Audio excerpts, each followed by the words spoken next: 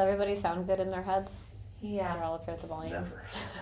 Okay, minus your normal I kept screaming. thinking, we could talk about it this episode, but I keep thinking about that, and I'm just so aware now of my internal monologue because I don't know, I can't with myself. You got it? Modern problems require modern solutions. Ow. You okay? Yeah, I hit the bump on my head. Okay. Okay, are we ready? Yeah, I started recording like 2 minutes ago. Okay. Alrighty, everybody.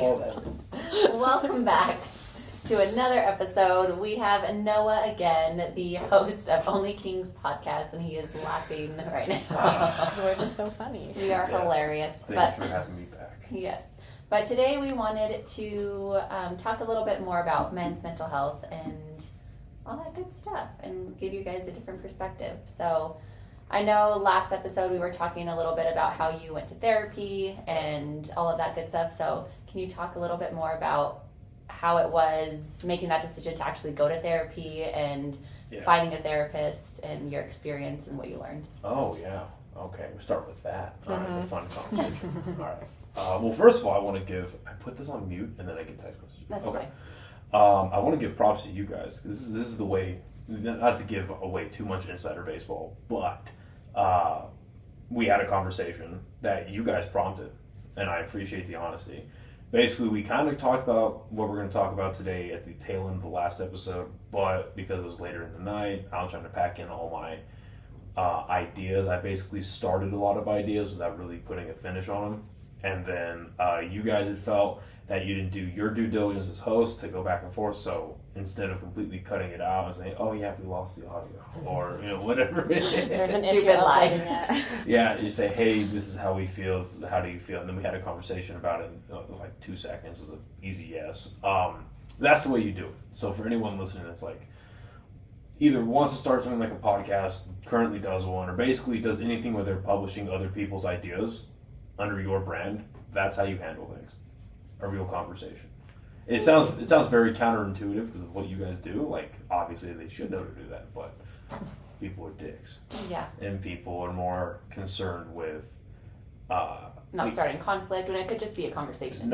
It's not starting conflict for sure, but then it's like, oh, my brand, my this, my that. What happens if personally, and as we just saw from a reel that I showed you guys, negative feedback tends to help you. Because if you look at all of the, like, there was like 80-something comments, right? How many likes were there?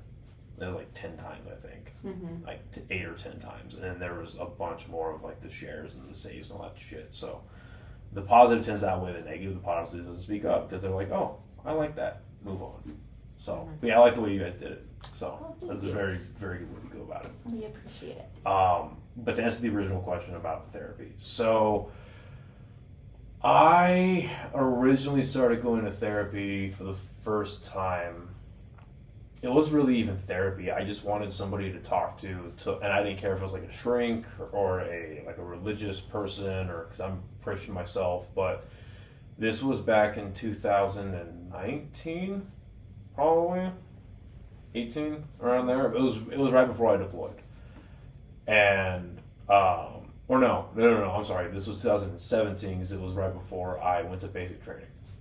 And I had I just gotten out of an engagement, got my own place for the first time. Then I decided to join the military. So I was like, what the fuck? I feel like there's a lot happening right now, and my 20-year-old brain did not process it. So I went to therapy, or I went to see this guy like 2 times. Super nice dude, very well articulated, and I'm sure, I can't remember half the stuff he told me, but I'm sure it was really good because things turned out better than they started, right? Get back from basic training in 18, like April of 2018. I don't think I ever touched therapy again, no. Until maybe like a month or so before I left for basic training. I went and saw somebody. Yeah. Hey, I'm going to this. I don't know what I think about it. I think it's actually the same guy. It's so long ago. Yeah, it was the same guy. But then when I regularly started going to therapy was, without getting into the minutiae of it, a bunch of bullshit went down during my deployment. I went and saw behavioral health overseas. Continued to see behavioral health in the VA, which wasn't horrible, wasn't the best. And it wasn't, and people like to talk to you about the VA, right? In New Mexico, we actually have a pretty decent VA. It's just the system is so bogged down, and there's just not enough people, and there will never be enough people to work those jobs. Whether it's primary care providers or it's psychologists, there's never going to be enough people. So I think New Mexico is the best case scenario with all the other governmental systems that suck here. The people are great, it's just the system and the lack of people. But I saw counseling through the VA and I just got sick of it, so I quit. And then I started seeing a shrink again. What is it? A shrink? That's just like short term for psychologists. That's okay. how that's like. I was like, am I? Oh yes, that's what I've heard it called. Like short term. Like I started seeing because like a therapist is somebody who just get like licensed and shit, but then a psychologist like an actual like person with a medical degree. To my knowledge. And I think one of the main differences too is that psychologists can give prescriptions for medications and therapists cannot. If you need your mic higher, this thingy, if you mess with that, like I do, Hickey, and then raise it up. Right. Yeah, lefty loosey. I'm creating so much white noise. It's fine. Okay. You know what I mean? Like, Okay. So there we go. Okay. Yeah, August of 2022, because we're in 23 right now. Yeah. So August of 22, like the middle of August, me and my girlfriend split, and I had some real issues going on, and I was like, okay, I need to fucking figure this shit out too, because I thought I was a lot more mature than I actually am, and so I went and saw a shrink for that. And he was great. It was funny because I kind of felt the need for therapy kind of fizzling out.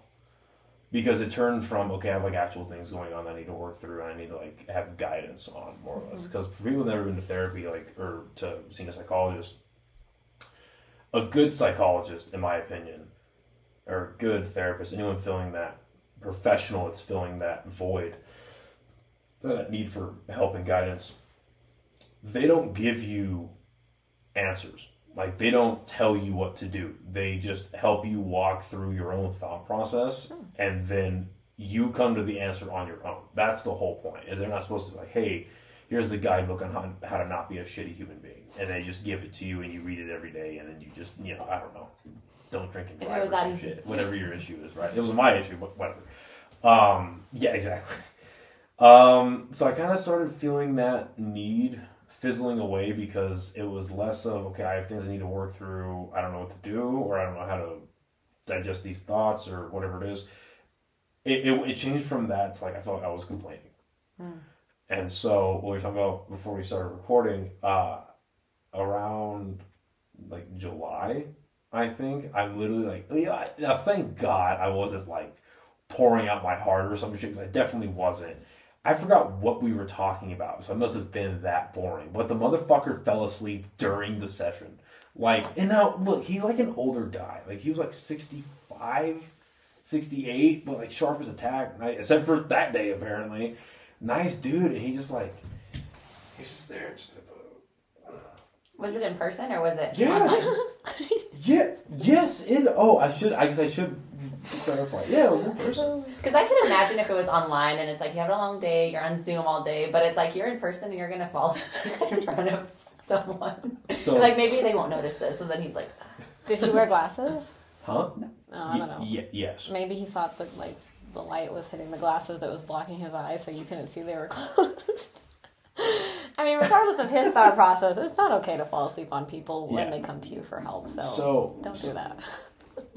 Yes. So, I was trying to think of a joke for that, but my mind just blanked. My mind's blanking right now.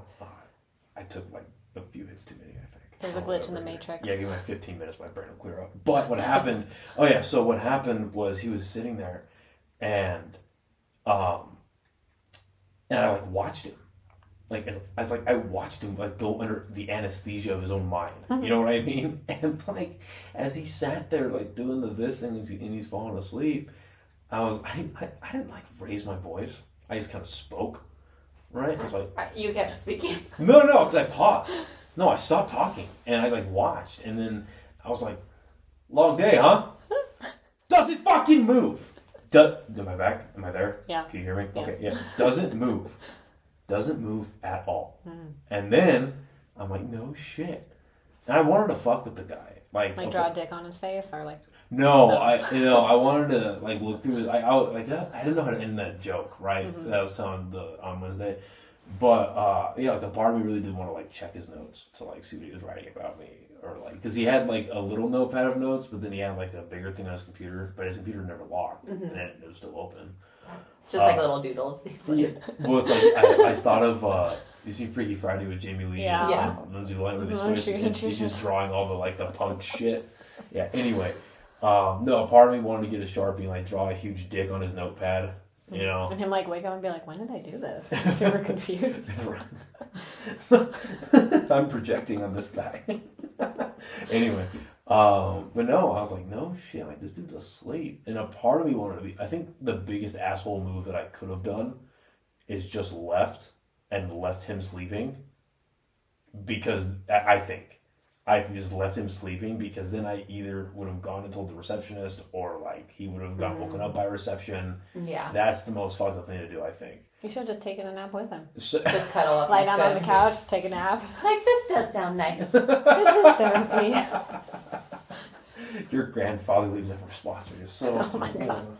Yeah. Anyway, so, but no, so I was like, no shit. So I raised my voice again. And he finally woke up and said, I'm sorry. So I was like, no, you know what, dude? It's okay. We've got fucking 10 minutes left. I'm just going to split. I'll see you later. And then I saw him like 2 weeks later, and then a week after that. And I was like, but then that's what kind of made me, talking about like my worldview last time a little bit, that this last interaction kind of opened my mind about therapists and shrinks, because he was a psychologist, by the way, to my knowledge. Like, he had his degrees and all that shit. But anyway, I brought it up to him the last time that I saw him, and I was like, this is what made me stop going. And I was like, hey, like, I just feel like I'm coming in here for the last 2 months, month and a half, and I'm just complaining. I feel like I'm just saying these minute things in my life that really aren't that bad, but I guess they're inconveniences, so I guess we should talk about that. And then his answer to that was, well, maybe we should figure out why you're complaining so much. And I'm like, no, bitch. Like, that's not what I feel like I have to complain to keep an hour-long conversation going. And that's what I have in the back of my head. And I was like, and that's why I entertained him. I was like, all right, sure. And basically, like, half of it was a sales pitch on staying in therapy, and then the other half was like a blanket conversation about complaining that I could give you guys. Mm-hmm. And I'm not fucking trained in anything. So when I felt that, I was like, all right, I think we're going to go ahead and, stop this for now. Do you think it was more like the therapist, or do you think, because have you had other therapists, or? Yeah, so I had a really good one, and who was like an actual psychologist. I had one overseas. Mm-hmm. She was in the Army with us, attached to our unit, and she was amazing. The ones in the VA were okay. Well, actually, I take that back. There was one that had the VA that was very left-leaning. Like extremely left-leaning, and then let that go into our conversations and let that go into our thing. And truthfully, I don't give a shit if you're so left-leaning that you want to abide by any of their ideologies, and then, or if you're so right-leaning that you think Trump is the second coming of Christ, right? Like, you know what I mean? Like, you could be either one of those things, in the middle, whatever. I just don't care to hear it if we're doing a fucking therapy session. I don't give a fuck. Unless it's a applicable analogy, I truly couldn't care. And that goes for like political stuff, sexual stuff, whatever, right? Just keep it to yourself. Yeah. It's a professional setting. So that kind of put me off, and again, in the same way it would a right-leaning person, because they annoy me too. But what did I learn from it? I think just over the years, therapy has given me a insight into how I think, why I think, and then how to improve it. You know what I mean? Mm-hmm. I don't know. I don't like speaking in absolutes, but I really do think if there's anything that people should try out, it probably should be like 2 or 3 times. If you have access to it, and you just have questions, or you just have not like then I have like giant metaphysical questions like, where did we come from? Is there a God? Why am I gay? Who am I? Whatever. Why am I here? Yeah, exactly. But I think it's something everyone should at least give a shot or give an open mind to, because what if you do get some insight that you might not have had before, and all you do is pay the $25 copay? Why not? Again, if you have access to it, it doesn't have to be a regular part of your life. And quite frankly, it won't be if you don't want it to be, just like anything else. I mean, it's, again, just to bring this all back around, it's a person that's supposed to sit there and give you insight, give you tools that they have in their toolbox, and may or may not help you out. Yeah. So. And I feel like you said it well at the beginning, where you said, I realized I wasn't like as mature as I thought I was, and I think that's like a realization we all need to have, is that like nobody is perfect and nobody has it all figured out, and there's flaws in every single person. So there's something that therapy can benefit from everyone, whether you're like a great person, whatever it is, it's like you can still work on something within yourself. Exactly. And again, I didn't stop going to therapy because I thought that I was put together and all that kind of stuff. I just didn't see the elevated need of therapy. One thing that it just reminded me of something. One thing that therapy actually really did help me get insight into, and I think we can transition into men's mental health through this, is I got this from going to therapy myself, and then a lot of reading his. I've only read one of his books, but listened to a lot of his lectures and his podcast, Jordan Peterson, because he emphasized on this a lot too. What empathy actually means. Right, and so for me, it really opened my eyes, and what it became is like, okay, like people can make poor decisions and make mistakes, like, or just do the wrong thing. Right, people do that. I've done that. You guys have done that. Like, it's a thing, but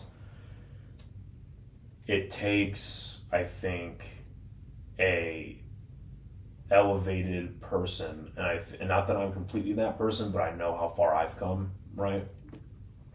It takes someone that can actually think out their own thoughts and really like tangle with their own digestion of whether it's actions, words, things that happen in their life, events, to, if you're wronged by somebody, to not just immediately react. Not only react, but how you react. You should react immediately. But is your muscle impulse to scream and yell and just lose your shit? Or is it to say, okay, we're going to take, the first thing is take a moment, right? And so for me, this isn't like, because people can hear this and take it one way to where it's like, oh, that's just coping with someone doing something the wrong thing and like you're letting them off, right? Like, no, you don't have to like forgive, or you don't have to actually forget about anything, but it's seeing like, okay, like this person, whether it's a friend, a loved one, family member, boyfriend, girlfriend, wife, husband, whatever, another person wrongs you, and obviously the deeper you can think about it is based solely on how close you are to that person. But it's like, okay, well, why did this happen? Not excusing it, but what are the breadcrumbs that led to this event happening? Did I have any play in it, right or wrong? Not justifying what this person did, but did I have anything to do with what they're doing now? And then, why did I do what I did? Is it because of them, or is it because of somebody else, or is it just like, there's a how, like one thing I'm still kind of not opening my mind to, but like researching, I guess opening my mind to is like generational trauma. I'm still not completely convinced on what that means yet, like truly what that means, aside from, it's trauma through generations. Like, okay, yeah, fuck, but what does that mean? Like, how does that show itself? But something like that too, right? It's like, okay, well, how were they raised, and how was their parents raised? So that's one thing that therapy really gave me, was how do I, because and that stopped me from being angry, right? Because if you look at someone the way they did that to you, you're only looking in like a very closed time frame, right? Like very close to that specific event happening, and then it's like, well, what the fuck did I do in the last 24 hours? You fucking motherfucker. And you get really mad and angry, and like, what did I do to deserve this? What the fuck? Right? But maybe it was a built-up thing. And maybe they're built up things because you built up things. And then it just became this whole... Yeah. Right?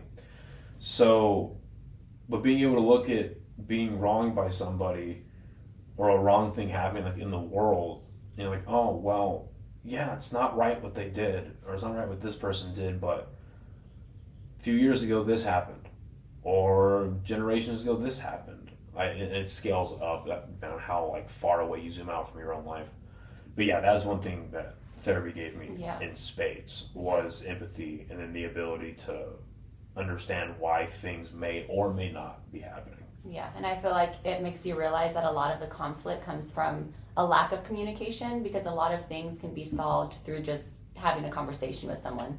Yeah. And like you said, it's really hard to look within and be like, okay, what role did I have in this situation, and what is something that I did that may have resulted in whatever it was, you know? And it's really difficult to look at our flaws and see and fix that, you know? And I think that's something that you said, like therapy allows you to have empathy and kind of just look at a broader perspective of like, okay, let me not react in this situation, and let me just sit down and try to understand where this person is coming from.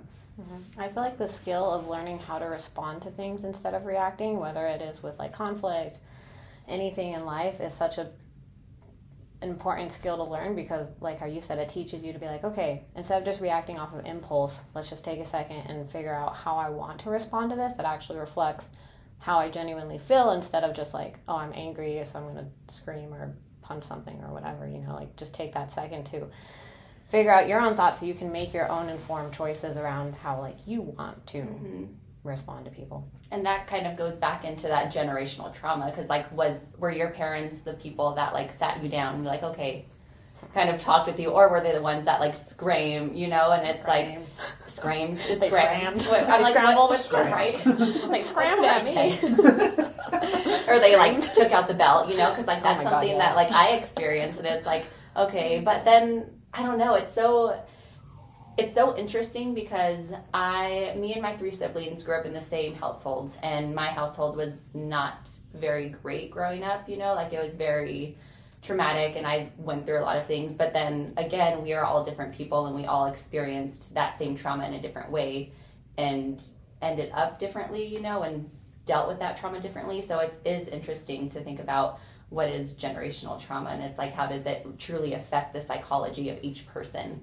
Because me, like, I kind of took the trauma that I went through and decided to overcome that and be like, okay, this is not what I want to do, and this is not how I want to have a family or want to be as a person, and I use that to better myself, whereas some other people may not, and it's harder for them to kind of cope with that, you know? So yeah, it's just interesting to me. I don't know. I wanted to give it a pause. If you had anything, okay. I mean, I kind of agree too. Like, I don't know. I mean, I feel like we definitely had trauma in my family, but not. I don't know how to explain it, but yeah, kind of same thing. Like, it's interesting to see how like my sister grew up versus how I grew up, with just like our own thoughts and ideologies, and you know how we deal with things and how we process things and stuff. And brain's a weird thing. Yeah, and yeah, I don't know. I just again, because I don't know even how to define the generational thing, but it's trauma that comes from generations. Thanks. Yeah, thanks.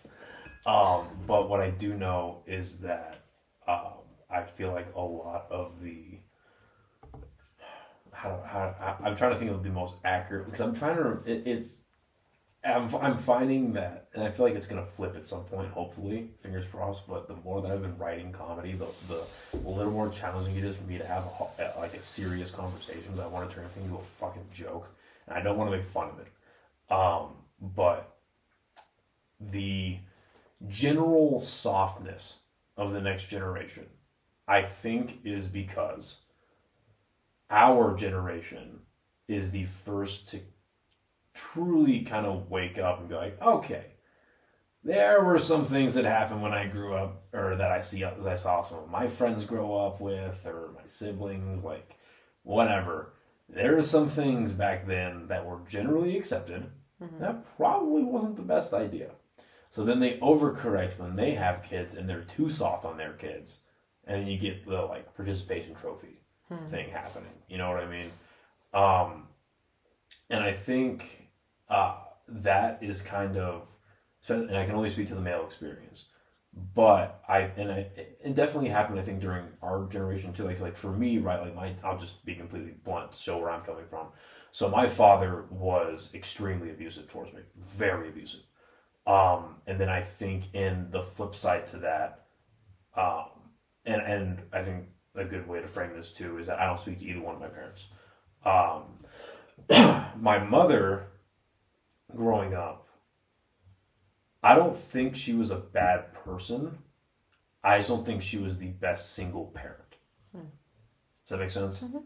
And I think that she really didn't know. And as I grow up, I can't really fault her. She really didn't know how to raise a son by herself. And I think that as I grew up and then as I went to military school for high school. Holy shit! As I went to military school for high school, and in college, a lot of my upraising was upraising. A lot of that was outsourced, effectively, to other 15, 16, 17, 18-year-old guys, and then like the adult supervision we had there, right? But and then from her point of view as well, some of the ways that she had treated me, more verbally, psychologically, she probably didn't know what she was doing at the time. Now, I also want to say, like, I never had, I had a very fortunate financial upbringing. Like, we weren't fucking rich by any means, but I always had a roof over my head, clothes on my back, food in my stomach, and nice things. Like, I had a fucking Xbox. I had, I had a iPhone when I was in junior year of high school. Like, I had a car when I was a senior. Like, I had a pretty good fucking time. I'm not gonna lie. Me and my mother just never really connected. We never really had a relationship, and some things happened recently over the last like 4 years or so, and it's just better for my life that she's just not a part of it. I think it's good to frame it that way. And I bring all this up because without that father role in my life, the way my mother raised me is I kind of see a lot of my raising in today's raising, where when I was a kid and it was just her, I was very sheltered, wasn't exposed to, and then the religion part on top of it too. I was you ever heard of the kids that you went to middle school and elementary school with, where, like, that kid isn't allowed to read or watch Harry Potter because their mom is a fucking religious nut? That was me. Like, I wasn't allowed to read or watch fucking Harry Potter. Every music, any band that I listened to, she, like, went through all the lyrics on the internet, like, very closed off, like, TV didn't work past 8, like, that type of shit, right? Mm-hmm. Now, granted, a lot of that loosened up as I went to high school because she just couldn't control me anymore because I fucking went elsewhere. I was no longer in the house 9 out of the 12 months of the year. But I was very closed off. I was very sheltered. Like, I wasn't allowed to do fucking martial arts because the martial arts that I wanted to do, you had to bow in the beginning. And that goes against Christianity. Like, no mother thing. Really? Like, no, it doesn't. But in her mind, it does. Oh. I was like, does it really? No, I don't. No, yeah. Fuck no. You're giving respect. I think God, the creator of everything, is smart enough to know the difference between giving respect and worshiping a false idol. You know what I mean? You know what I mean? Yeah. But because... Sorry, my palms are sweaty and I'm wearing my cuts. Oh, okay. Oh, shit. Oh, yeah, you had your CrossFit shit yesterday. Yeah. God bless. My hands are hurting. I'm so sorry. Yeah, I don't know why my hands are so sweaty, though. But yeah, so she... where was I going with that? She's a good person. I just don't think she was the best of mom. Oh, yeah, my upbringing. So because, like, I had to learn how to... And I'm still learning. But I had to learn, like, traditional masculine traits well into my late teens and my 20s. Mm-hmm. You know, and frankly, I used to wallow in that a little bit, but I got over that very quickly, and basic training helped with that. But,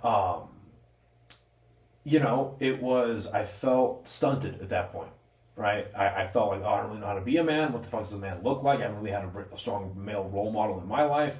And then the other men in my life are making the same mistakes that I'm making because the same fucking age. So it's like, what do I look to, right? And so I think that's a lot of the reason now why you have men existing on such extreme ends of the emotional spectrum, right? And that feeds into the mental health aspect of it. Because you're having some guys that are raised traditionally where it's like, you don't fucking show your emotions, you don't do this, you don't do that. That's very one side of it. And you have men on the other side of it where, and I'm not saying one is better than the other necessarily, but then you have one on the other side of the spectrum where it's like, well, you should be overly comfortable with showing emotion and feeling your emotions, and you should act on your emotions, and you should like overly accept them, make it a part of your life, and all that. And I think that's wrong too. And I think these both lead to very drastic outcomes, right? It needs to be a little. There's we can walk and chew gum at the same time, right? There needs to be something in the middle of that, where, because again, just. I'm not a fucking psychologist. I'm not a sociologist. I'm not an ologist. I'm a dude. You know what I mean? I don't really have... I'm not an ologist. I'm just a dude. Yeah. I'm a guy's guy. Yeah, I'm just a guy. Like, I have the very bare minimum prerequisites to even have this conversation. I just have my own experience and things that I feel that I need to read so that I can potentially have this conversation on my own podcast. And then now that I get invited to other ones, you know, I can at least hold my own. At least, like we were talking about a little bit earlier, form my own thought, right? Be able to actually critically think for a second, digest it, and give you the best response that I can, right? So I'm not, because, yeah, I think it's good to put that out there. I'm not a fucking doctor. Neither are we. I don't know if you can tell, but I'm not a fucking doctor. Honestly, if I had a doctor who were like Ice Nine Kill stuff, I'd probably trust that doctor's advice more so than like the doctor in like the little like Disney scrubs. I don't know why the Disney scrubs always piss me off, but even as a little kid, I was like, I'm not a fucking doctor. I'm sick. I don't care about fucking Goofy right now. Can I, like, can I stop bleeding? Hit the sucker! Anyway. So in my opinion, if you have someone, this is generally speaking, if you have someone on the one side where it's hold your emotions in, don't say anything, don't do this, don't do that, that guy ends up being overly emotional but internally, right? And that's gonna come out somewhere. And so, like, I think the best way to frame this is a guy who, which I'm not, but I think is a guy that is married and may or may not have kids, but has a household, right? At least has a wife, because that's where it becomes dangerous, right? And this is just a fact. Society holds a battered wife or a battered household to a higher regard than a guy who commits suicide.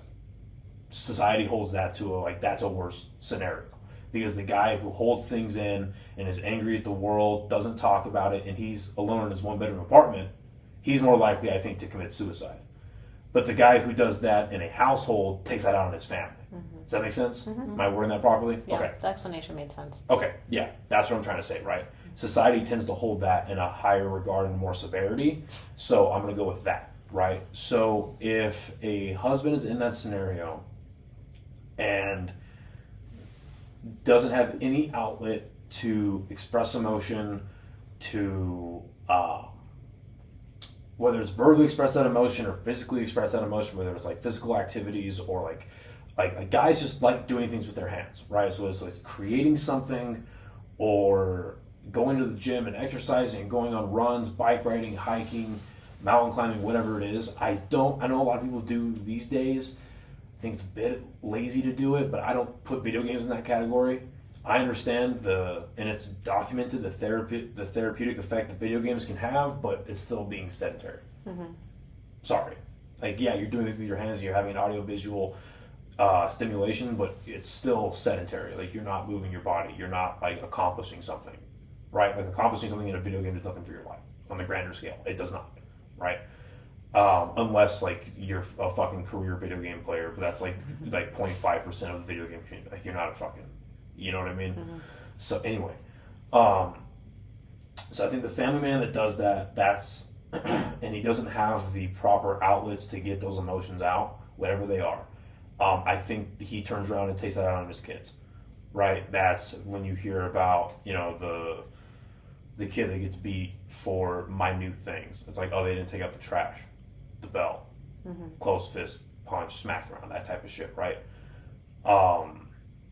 And then it's like the wife that makes the same dinner 3 nights in a row, and she gets fucking bottled. You know what I mean? Like that's the type of stuff you hear about, right? And I feel like 20 or 30 years ago, that was more of like not a rarity, but it wasn't as common as you think it is. And now it's like every fucking day, because things have just gotten so much worse on a societal level, in my opinion. So, and then let's say you have. And this all starts at a young age, right? My role or my view on this is that this starts taking shape during the predominantly during pubescent times. Like as the young boy is going through puberty, because that's when all the hormones are kicking off. That's when he's starting to figure out, like, okay, I like this person, or I'm attracted to this person, or this type of physical activity is. Because like if you watch. It's funny, I was watching a documentary on, it was a sports documentary, but they took a moment, I forget what the fuck it's called, but they took a moment to describe, like, how young men choose what physical activities they like doing. And I guess a part of the study is they watched, like, elementary school kids play during recess. And they're not really playing. They're, like, fumbling around, trying to figure out what they like to do. Like, you'll see the kid doesn't even know how to fall down a slide properly, or he doesn't know how to swing properly, but loves getting on the monkey bars, right? Loves getting in, like, that half-dome thing that you can climb on and shit like that, right? So, during puberty, that's when they're finding out what physical activity they do. They like running, they like combat sports, they like playing basketball, football, whatever it is, right? So, that's what happens if that kid is told, hold your shit in, you never cry, you never whatever, you get knocked down, you get back up, stop being a pussy, that type of shit, right? But then you have, on the other side of the spectrum, the kid that, you know, goes through the same experiences, but then they're told, you know how you're feeling right now? You should be feeling that, and you are validated, and you're this, and you are that, and they're just like they're coddled, and they're like, just like, so preciously held that, like, you know, and then the parents see like the one bad thing happen, and now they're going to protect them from the world because the world is evil, and maybe they've had world experiences that are so bad they don't want their kid to ever experience, but they're also negating this whole thing about adversity building a good character, right? And so they hold this young man off from experiencing that. This is very extreme, like extreme levels of this, right? Where they're not allowed to, because if I would have, I think my extreme version of this would have been, you're not going to military school, you're going to private, or you're going to public school, and you're going here, you're coming back, and nothing, right? And frankly, it took a lot of convincing of my mother by the rest of the family. Like, yeah, the kid needs to go. Like, he needs to go do that. Because the other family saw what my mom didn't, right? So I'm very thankful for my extended family in a lot of regards, but especially that one. So I think if you have the kid like in elementary school and middle school that's getting held together and very like everything's handed to them, but they're not really getting like exposed in small doses as every kid should be to the real world. Like, hey, this is what happens when you bully a kid. They're going to punch you back, right? This is what happens if you pull on her hair. She's going to kick you in the nuts. Like, this is like, these are things that are, you know, instead of saying like, no, what happened to you, you didn't deserve that. You need to feel your feelings, and you need to this, that, and the other.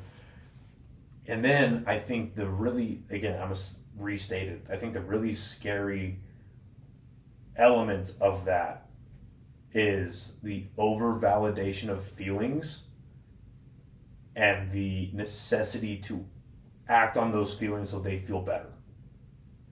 Acting on anything solely in your own benefit, it doesn't work out for you most of the time, right? Because then you're negating the entire world around you, and you tend to, whether it's immediate or down the road, you tend to kind of mess something else up in your own life, right? Because you're being hyper selfish. Now, there's exceptions to that, but generally speaking, right?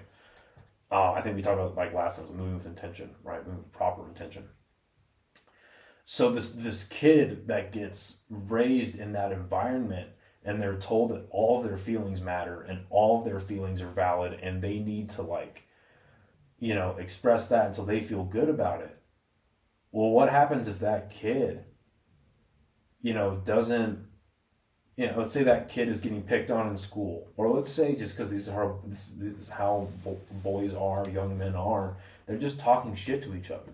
But that kid, for whatever reason, doesn't know how to pick, because of how he was brought up, doesn't know how to pick up on the social cues of, we're not trying to bully you, we're just talking shit. Everyone else is in on it but you. They internalize that. They take it as bullying. Happens over years. I think that's how you get school shootings, to be completely honest with you.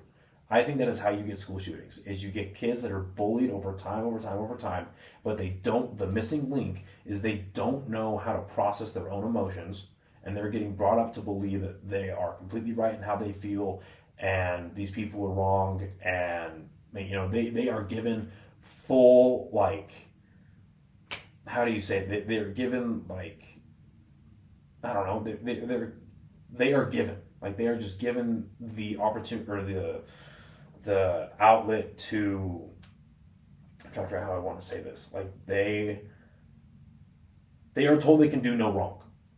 So therefore, everything anyone else does to them that they don't like is wrong, because it's not what they're doing. Does that make sense? Am I wording that properly? I hope I am. I feel like I'm not. No, that's okay. I can see where you're coming from, but I feel like when we're talking about, like, school shootings, it can be, like, so many different factors that play into the psychology of, like, why they do what they do, and their upbringing, and like, why someone goes to that extreme. Yeah, and I think the issue too is that I think the study was done in it was either like right after or right before the pandemic. I can't remember, because I read it after the pandemic. It was either 2019 or 2021, where it was like 95 or 92% of mass shootings are done by people who have either currently been on or had just gotten off antipsychotics.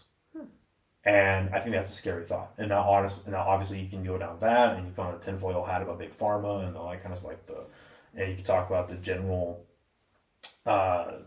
dissolving of, like, societal norms or the standard household or whatever that is, right?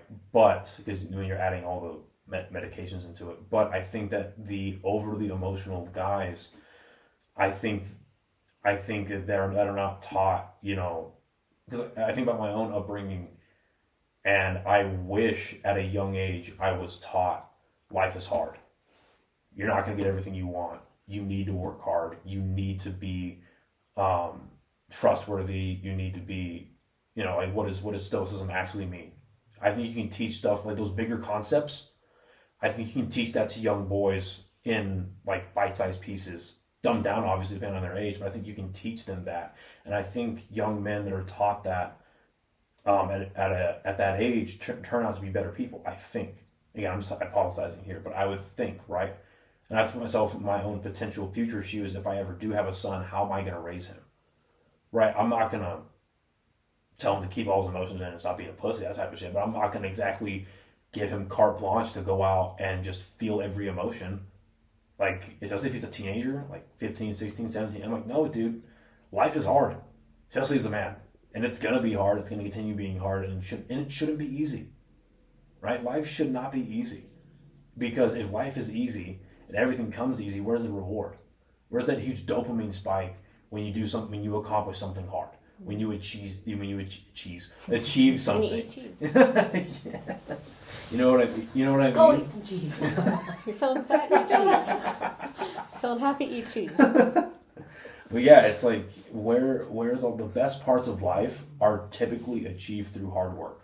Yeah. Every single part of life is attributed to hard work. Mm-hmm. Whether it's a business thing, whether it's a relationship thing, marriage, like I personally think, and then taking that away from young men and telling them that if bad things happen to them, it's not their fault, and they should feel all their emotions, and you should act on them.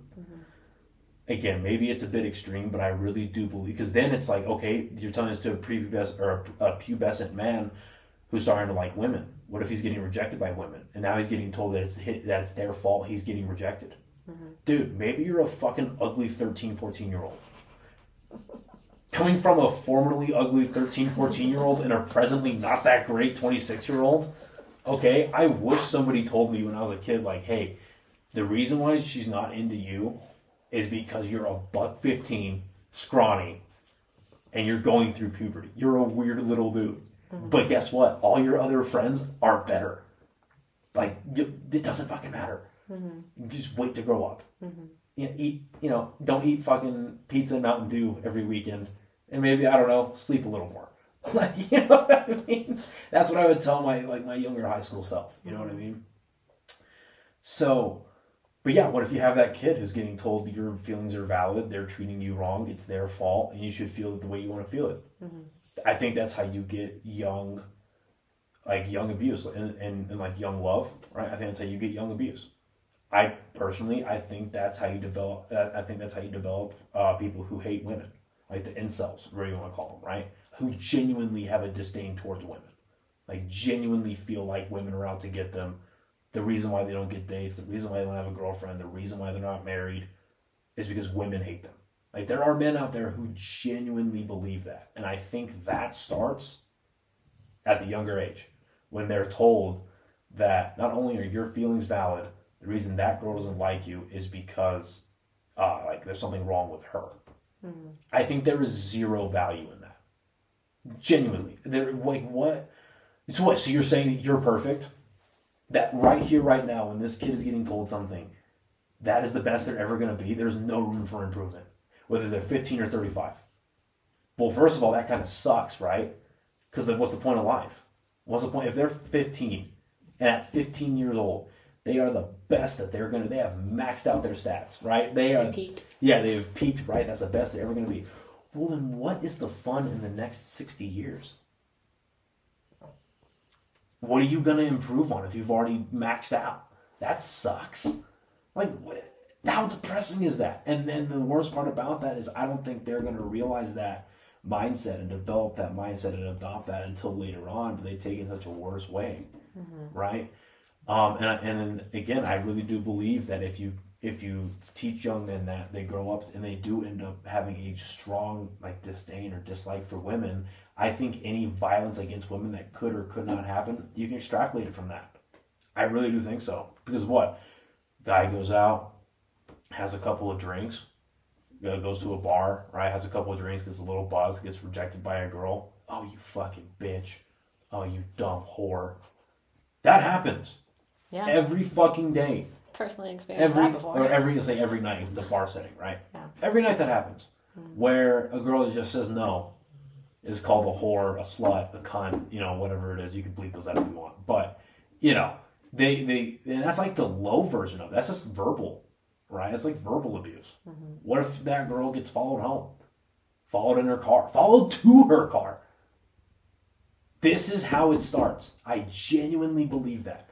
And also some people are just sociopathic. So it's like something that I'm like, and it's not just because they're like coddled. No, you definitely have that. You definitely have the people that there's just something in there that... Hardwiring. Yeah, the chemistry just wasn't there because you hear about that all the time with people that had a good family, good upbringing, and they just... the point I'm trying to make is that I don't think you're necessarily helping by telling somebody that the accountability is not theirs. That's what I was trying to say earlier. I think the accountability is being taken out.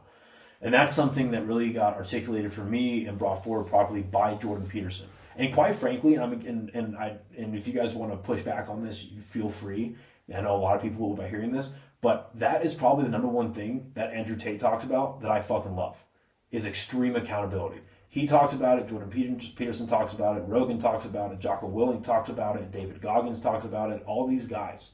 They talk about whether you have to or not, it tends to be, at least because of how the male brain works, it's easier for men to digest and then act upon if they're in a bad situation and they're like, you know what, this sucks right now. How much of it is my fault? 100% my fault, I caused this, and then how much of this could be my fault? Okay, I'll take accountability for that too, and I'll fix all of it. Whether it's I fix the relationship, or I fix the circumstance, or I fix the whatever it is, or let's say the circumstance is gone, my friendship with this person, my relationship with this person, whatever it is with this person is gone. Now I only have myself. How do I make myself better and make sure this never happens again? Mm-hmm. Right? That extreme ownership, that extreme accountability of that. I think if you take that away from people, not just men, just people in general, you raise a shitty person. I think you garner a shitty person, right? It's like, no, that wasn't your fault. None of this is ever your fault. Like, I think people benefit a lot. I think it starts at that pubescent age when you start like really digesting bigger thoughts. But I think people benefit from constructive criticism, where it's like, hey, this was your fault, dude. Like, you're the reason this went wrong. Yeah. Well, that's how we learn what's right and wrong, because exactly. It's like not even just men, and yes, but it's like you said, as a society, we need to learn what's right and wrong, and then also that things don't just come to us. You need to work hard in order to achieve the things that you want, and you need to have a proper system in order to get to the goal that you want to. You know, it's not just men, but I think that it's more like men, like you need to work hard and that whole that other extreme. But I think that's what I'm saying though. I think that's why that has its place more than the other side of it, because again, I think that if as a man, I know this from my own small personal experience, I think really adopting the mindset of like, okay, take accountability for as much of this as possible, now make it better, now make yourself better, work on that. And then, because then, if you take all the accountability on yourself, it sucks right then, but then when you make things better, when you make things better, you have that much more reward out of it. You have that much more accomplished. You have that much more gain because you took it upon yourself to take accountability for these things, and you did your best to rectify them, right? And again, I think you just owning the things that happen in your life and then doing your best to work on them, I think that just turns out a better product anyway. And again, taking accountability is an act of selflessness, and the sooner that anybody learns that, the less angry they are at the world. And I think the less angry you are at the world, the better your mental health is, right? Because if you're angry and consistently stressed out and just concerned, if it's taking up your headspace with all these intangibles that you can't fix, you know what I mean? I think that's another part of taking accountability, is recognizing your own ability and your own power of being like, hey, I can't fix what's going on in fucking Ukraine. I can't. I can't fix what's going on between Israel and Hamas. I can't take on like the corruption of our own government, right? I can do my own piece of it, but it's recognizing what your piece is, and then recognize if it's worth it to you or not, and then moving forward from there, right? But again, I think that's a good way to wrap all of this into one jumbly wrap. One pretty gift with one gift. Okay. Okay. So we had some technical difficulties. Are you okay? Yeah, the heck, I was just ignoring you. So yeah, I'll wrap up what I was saying then. Yeah. Just accountability in general, I think, is the big. Sorry. It's funny. It's the big takeaway, right? And again, all those guys that I listed off, they all have their pros and their cons for sure. Some more than others, but I think that is and it's been deemed like the red pill movement, right, on the internet. I think that's the biggest takeaway of that. Is extreme accountability. Take ownership for what you've done, and even some things you may not have done but you may have attributed to, and rectify it to the best of your ability, and recognize where you fall short of even doing that, right? That's one of the big things that I take away from it. But I think the next logical step in this conversation is toxic masculinity, because I think by and large the conversation surrounding it's kind of bullshit. But it exists. It's a real thing. And I'm sure it has its own relationship with generational trauma. How it has that relationship, I have ideas, but I don't have a fully formed thought around that yet. But I think it's important to, actually before we move on to that, is there anything that you wanted to say about what we had talked about beforehand? I don't think so. Okay. No, I mean, I just agree that, I feel like self-awareness is such a good skill to develop if you also develop the skill of working on it, being aware that you're like a dick or something, but not doing anything about it, like you're not utilizing that skill to its full potential. But yeah, kind of like how you said, I think it's just really important in all aspects of life, not just like behavioral and emotional, but everything, to be aware of where you are doing well, where you are falling short, and how to actually act on that so that you can make improvements and grow. And being accountable when you are wrong, and not having an ego to be like, okay, I'm not going to be able to admit that I'm doing something wrong. Be able to admit that you're wrong, and then you learn from that and you grow, and people will respect you a lot more than if you have ego take over and you're not able to admit that you're doing something wrong, or you said something wrong, or whatever it was, Ego's a huge part of it, right? I think, did you plug it into a different port? Because the audio sounds a lot better. Yeah, I plugged it into the port you told me to plug it into. It sounds like noticeably better. Does it? I think so. I feel like maybe, I don't know. Anyway, sorry, this is an observation that I had. Anyway, I think men Well, no, I'm not going to say that because that's not true. No, it's just I finished that in my own brain because social media has definitely ramped up. Generally speaking, I think has ramped up and destroyed at the same time women's self-image and ego. And we talked about that a little bit last time you guys came on the podcast, so I'm not going to say that. Yeah. But and it could go for men too. Yeah. Oh yeah. No. Yeah. No. What I was going to say is that men deal with ego more than women do, but because of social media, I think it's pretty much evened out. Because it wasn't before social media. I think ego really landed on the male side more than female because you still had like, okay, it's the head of the household. Even if it was a dual income household, it was like, okay, this is the insert last name household. That kind of implicates the husband and that kind of stuff, right? And then I guess the real takeaway, I would assume, is the female side of that is that she lives in a good house. She's created a great household for herself and her husband and the kids, or kid, I mean, whatever situation that is. And then, I don't know if it exists now, but I mean, I remember I've been told stories like from my extended family from when they were our age, where it was like a big thing for a woman who got married young and then like bragged about their husband. I was like, oh, my husband does this, my husband does that, we go here for vacation, that type of shit. Like, she would brag to all of her friends, and that was that ego side of it, but now it's like completely switched over to social media. I'm thinking out loud here. But toxic masculinity, right? I think it's good to define it before you talk about it. But can you define it if everybody views toxic differently? Yes. Yeah, I feel like everybody, because my version of like toxic masculinity is like kind of that whole like I'm the head of the household, like I'm gonna work and you're gonna stay home and cook and clean and stuff. And then it's also like that toxic masculine of like, this is what is masculine. Because I grew up, my brother's gay, and like he's not like all like, you know, like there's like a different spectrum of masculinity, and it goes for like feminine as well, you know. Sure. So it's like it's so hard to have one definition because everyone has their own perception of it, if that makes sense. You know? I think you can have a general definition, and then you narrow it down, and then you can narrow it down to situations, right? Mm-hmm.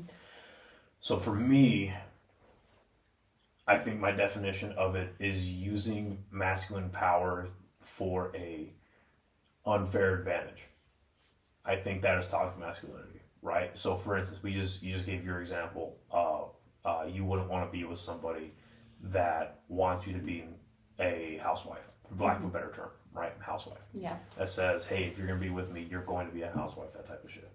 That's toxic for you as a person. Because if your potential partner, I'm going to have to assume your boyfriend isn't like this, right? Let's say in this alternate situation, you have a partner who expresses that to you. You don't want that. But then, let's say he's able to manipulate you into wanting it, acting against your own best interest. Toxic masculinity. Mm-hmm. Someone that's like manipulative. Right, exactly. Gaslighters. And there's a difference between, because there's a bunch of housewives that are like, if that's what you do, that's like a chore and like a good job in itself, you know? So it's like not talking down to like housewives, but it's like... Well, exactly. That's what I was going to say, is that on the flip side of that, you have women that's what they want to do. Mm-hmm. They want to have like 3 to 5 plus kids and raise a household, and they take pride in the fact that they're raising good kids. They have a clean house, dinner's always made, this, all that stuff, right? Mm-hmm. Like they take the role of a housewife on as a full-time job, right? And they do that whether it's because that's what they've always wanted to be a mother, or it's like that's what they saw their mom doing, it's like their grandma doing, and they see how their lives turned out, and like, okay, well, that's what I can do. If I can find a good man, defining for whatever a good man is, right? They're going to go find that person that fits that mold, in theory, and then they're going to be a housewife. So that's not toxic to them. Mm-hmm. And I would imagine what's toxic to them is what's natural to you, because I would imagine that you want a partner that encourages you in your professional endeavors, encourages you and lifts you up and really cheers you on. as you're going through your school of medicine, right? As you're doing the podcast, you're doing something, you want your boyfriend to cheer you on and to encourage you to take the extra time to do it. Hey, if you want to see each other tonight, fine. Go do what you need to do. Go take care of your business, right? So, but then you stick that man with a housewife type woman, he's going to get irritated really quick with, why do you just want to stay home all day? Why are you banking on me to make money? Why are you that? And that's toxic to both of them, right? But there's no, in your situation, and then in this hypothetical situation, there's no advantages being taken by the man. His needs are getting met in the same way that yours are. It is just framed differently. You know what I mean? Because I think if you took you and put you with a guy that expected a housewife, bad match. In the same respect that you took your, I can't speak for him, but I would imagine like the archetype, right? If you took the model of what I'm assuming your boyfriend expects and put him with a housewife, not gonna go together very well, right? So in that respect, there is no toxic, hopefully no toxic masculinity or femininity in that frame, because they're working together, right? Those type of people are supposed to be together. But again, I think it's in certain situations where a guy is using his position or his own masculinity to get advantages over either other men or women. It's predatory, right? It's predatory in a way that's harmful. Like we brought this up the last time we recorded. Dudes who want to be firefighters, police officers, military members, fighters, these very masculine endeavors that require you to use all of your masculine advantage to accomplish the goal, that is not toxic, right? Now, you of course have the corrupt police officers, right? You have the dirty fighters, right? That like the donkey punch to the back of the head, or like the elbow to the back of the head that, you know, debilitates their opponent, right? That's unsportsmanlike. That's dirty, right? You have that. I don't know. I don't know what a corrupt firefighter looks like, but I'm sure there is one. They use a little bit too much water, maybe. I don't know. Who the fuck? Who the fuck? Maybe they're putting out the fire here. Like, it'd be funny to break out that window, and they go back to, like, you know what I mean? I don't know what that is, but I'm sure there's a corrupt firefighter, right? Yeah, I'm not really sure what that would look like. Yeah, you know what I mean? I don't know. I have no idea. Yeah, honestly. but you see my point? Yeah. It's using the masculine advantage in a predatory way.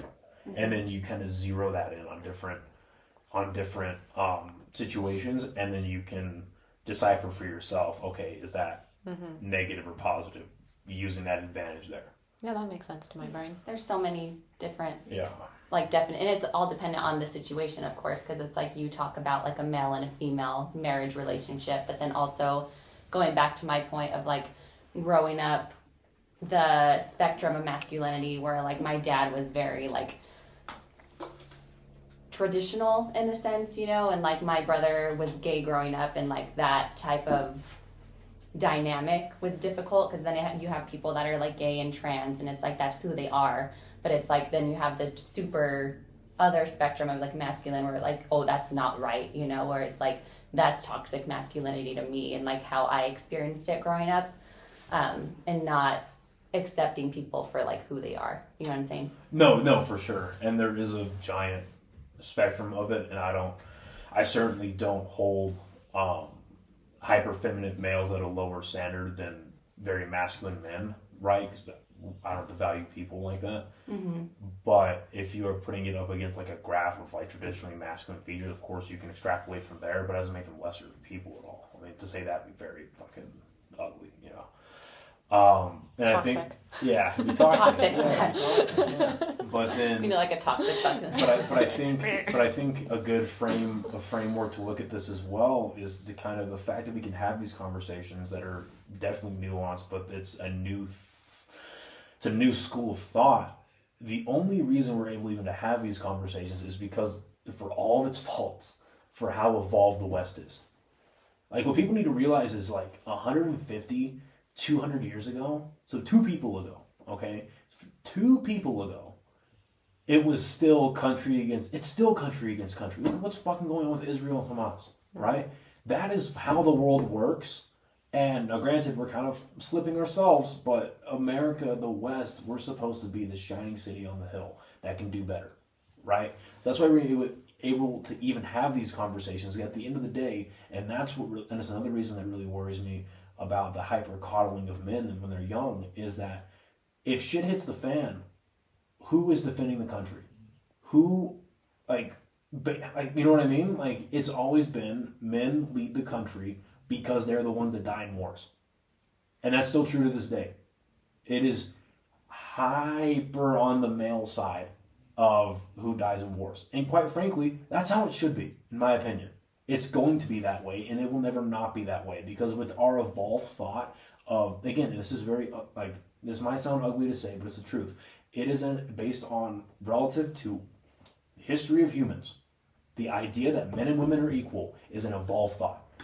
Unfortunately, because women have always been subservient, which is wrong, but they've always been subservient in societies. They've been in the servant roles. They've been like they are the gatherers, men are the hunters, right? There are kings and there are queens, like that type of shit, right? Isn't like the fact that we can have. I'm not a big fan of her, but the fact that we can have a female vice president, the fact that we can have a female governor, that is an evolved thought. The rest of the world, unfortunately, doesn't think that way.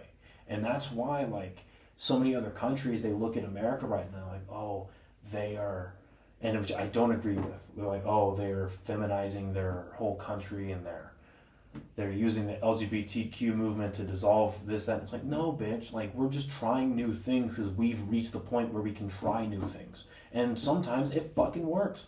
Most of the time, it fucking works. But when it comes to the battling of nations, it's gonna boil down to man-on-man combat, and I think that's how it should be, right? And I'm saying all this because I think a lot of the responsibility is obviously on the grander scale. I think a lot of the responsibility to lead countries is always gonna fall on men because, like, Xi Jinping, right? He was down for the count for a little bit, and people thought, like, who's gonna take over? Was it gonna be the sister, or was it gonna be like I think he had a brother or something like that, right? It wasn't going to be the sister for long. And what's funny, what I thought was funny, if you guys remember when that happened, people were terrified of the sister. Because apparently, behind closed doors, the sister was a nasty bitch. And people were afraid she was going to be like the sister in Avatar, like she was going to have something to fucking prove, right? But if we go to war with China, do you think they're going to send they're going to put women in the front? No. They're going to send their fucking battalions of men to go fight. Because of that masculine advantage. That's just how it's going to fucking be, right? And so, that's why to wrap this all up, I think it's good we can have these conversations because it's such a new school of thought. And I think it's going to take a long time because humans aren't that quick to adapt, unfortunately. I think it's going to take a long time for us to really figure out the middle point because it's literally a generational thing. Which really sucks, right? It's going to take a while for us to come to a middle ground, but as long as we don't like completely fuck this country up, I think we can do it. I'm fingers crossed we can do it because I'd like to live in a world where everyone is truly equal and you are valued in society based off of your merit, not based off of your color, your gender, your societal, or what's it called? Like your fucking tax, your ranking, your tax bracket. You know what I mean? Like how much money you have, or what possessions you have, or what family you're from. Like, you know what I mean? And that's why it's kind of like a nuanced thought. But I'll stop there. Now I'm rambling. No, I think it's like you said. It shows how privileged we are to be able to have these conversations without like repercussions, if that makes sense. Exactly. You know? Yeah. No, exactly. No, something that it's kind of on topic, but it makes me think of it is like one time when I was starting to get like really into tattoos, my mom was having a hard time with that, and I was telling him I have an amazing artist, he's so cool, but I was telling him that when I was getting like half my thigh tattooed and he's all, well, you know what, this is the way I look at it, he's like, and you can tell your mom this and maybe it'll help her get on board with what you're doing. And he's like, I personally love tattooing women because in my eyes it's a privilege to be able to help women self-express in a country that accepts it. He's all, you look at like other countries and they can't, they're controlled on what they wear, what they, you know, how they behave, how they express themselves, you know. And he's on here in America, he's like, you have the privilege to come in here, pay me X amount of money for me to permanently color your body. And I'm like, wow, that was really deep. I was like, I'm going to use that on my... And I did tell her, and she's like, that's a good point. And then, I mean, honestly, after that, she's been very pro all my tattoos, so maybe it did switch a little. But I just think that that's a beautiful concept, like, here in America, and I think we don't spend enough time highlighting that because we're so at... Or at least I feel from, like, what I see on, like, social media and just community and stuff. Like, I feel like we're so... My brain just glitched. Well, somebody, I think, maybe you're going with this, like, there's so many other things going on. Or more just, like, I feel like we're just so combative towards each other because we don't, you know, kind of why we wanted to have this part, too, as just itself is, like, because the conversations that people are having, you know, they're over social media, they're short, they're not given the space to actually freely express their thoughts and have the time to kind of explain why that matters to them or like give their experience as to why that's their framework. So I feel like a lot of people are just going back and forth and like disagreeing with each other and not giving the opportunity to have that like open mindset to hear someone out as to why they think that way.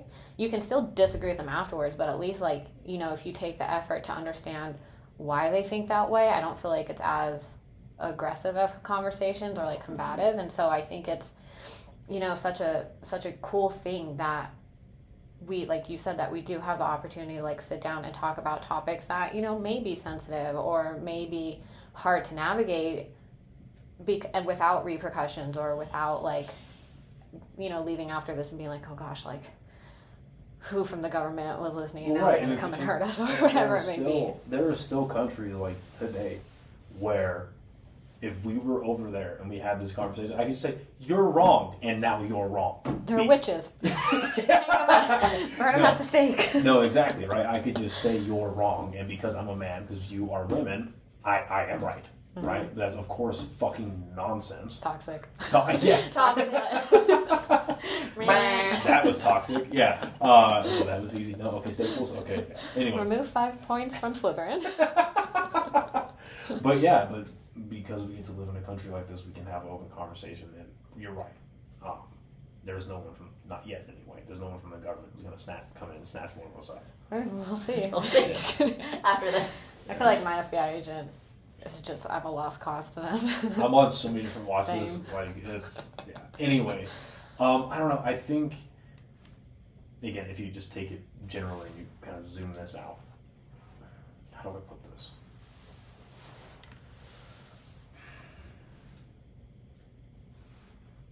I think it's good these conversations are happening. And I think it's good we have the ability to have them. I think in some public spaces, it's being, again, I think people are rushing to conclusions. Mm-hmm. We saw that with the Me Too movement, right? It has its place. Like the Harvey Weinsteins of the world, they deserve to be fucking buried under the fucking prison. Fuck those people, right? Again, toxic masculinity. Men using their power and using their masculine advantage in a predatory way. And that is rife in Hollywood. Everyone's known it, and finally we've come to a place in the recent decade that can be called out and justice may or may not be served, right? But then on the flip side of that, there were a lot of people that got in trouble based off of accusations that just never got followed up on. The interesting one, to me, was Danny Masterson. That is I think, the perfect example of the Me Too movement working properly. Because he got brought up, damn. What was that? That was a dog that I'm watching. Your resident Godzilla? Yeah. No, so in Danny Masterson's incident, for people listening to know that is, he played Hyde on that 70s show.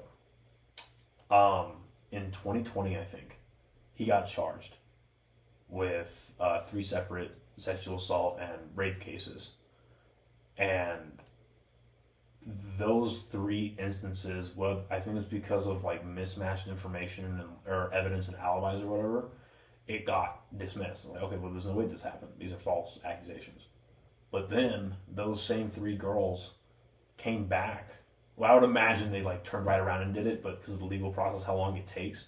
So 2.5 years later, which is like 6 months ago, or 3 months ago or something like that, They come back and they're like, no, this shit fucking happened. Here are 3 more instances. And they're like, oh shit, yeah, these 3 add up. So it makes you think like, okay, is it more likely that the first 3 were false accusations, or is it more likely that they did their lawyering wrong and there's multiple instances of this guy just being a serial abuser, right? Mm-hmm. So that is the justice system and a societal movement working in tangent perfectly.